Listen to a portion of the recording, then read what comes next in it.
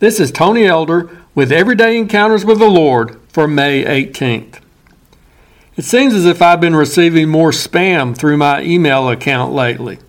Those unsolicited and unwanted messages at the very least can be annoying, and at worst can be harmful to your computer if you open up the wrong one. In some cases, those mass mailings come from people who are simply trying to sell you their product. However, others are generated by scoundrels who are out to perpetrate a scam. And there are even those that contain viruses intended to disable your computer. But isn't it interesting how these messages are portrayed in their subject lines? There are those that make it sound like you won a lottery or that some generous soul wants to give you a big donation. Others scream out in big bold letters accompanied by exclamation points that they contain some urgent message that needs your immediate attention. Some try to sneak in with vague messages intended to rouse your curiosity just enough for you to open it up. And then there are the ones that try to sweet talk their way into your computer with taglines such as "Dearest," "Beloved," and "With great respect." Some go so far as to add a religious note, "My dearest in the Lord." Now, is it just preachers who get those pious-sounding ones, or do some of the rest of you receive such messages? It reminds me of how our adversary often approaches us with temptation. At the beginning, he doesn't show us the whole picture of what he's really trying to sell us, the harmful consequences down the road, and the destruction to which it will eventually lead. Instead, he puts a nice-sounding subject line on it in order to pique our interest and get us to take the first step in that direction.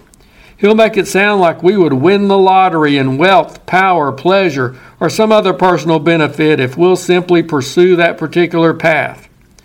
But he fails to point out the price that we'll pay in other ways, in our peace of mind, in our relationships with other people, and in our relationship with God.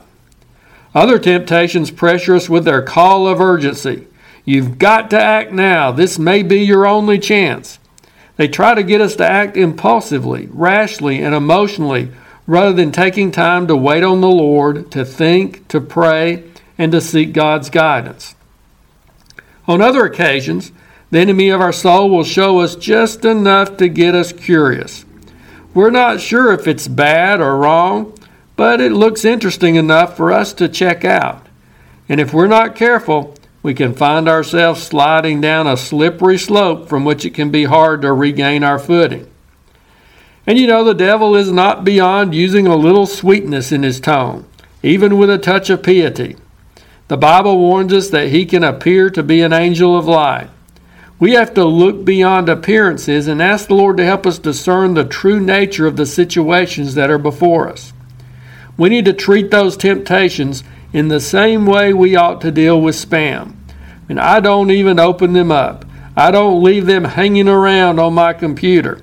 I delete them as soon as they show up. I don't allow myself to be gullible, curious, or pressured by those taglines. And neither should we toy around with temptation, nor take that first step in the direction in which it entices us. Treat temptation like spam. Recognize it, avoid it, and get rid of it. And by the way, if you ever send me an email, don't title it "Dearest in the Lord," or I'll probably never open it.